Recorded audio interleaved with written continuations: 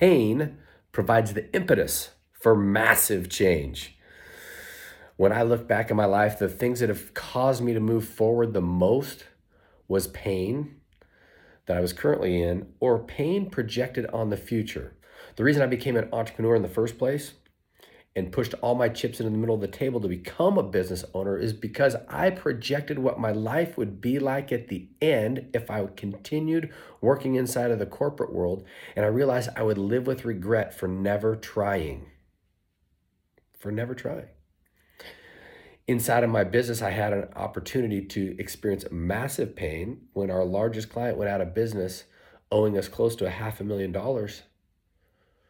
And that pain led to a shift in how we did business and what I focused on inside of business, and ultimately led me to being a consultant and a coach.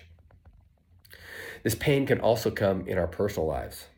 Many of you know that 2022 saw me experiencing divorce and the massive pain that comes around that. But the pain really that came from that and that created the change was understanding what I had done wrong regarding how I allowed myself to be treated.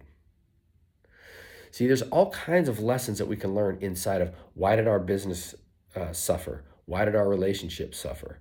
We can do all the working and on all the planning and all the efforts, but there are outside forces that will come and act upon you. And it's in those moments that your destiny is forged. And the pain is a signal that it's time to move. It's time to move, and it's time to learn a lesson. Now, many people will sedate and they'll just ignore it and they'll move through it because the pain will heal one way or another, but you won't have the growth if you don't take the time and dive in to how you got where you got and what you would do differently in the future. If you're in pain, reach out and find some help from somebody, number one. But number two, ask yourself, what's the lesson that I can extract from this? And how can I show up in an even more powerful way in the future? Remember that pain is providing the impetus for you to change and grow. Don't waste it by not focusing on it. Because remember, tomorrow's the easy day, but today's not tomorrow. Now go think on it, get some work done.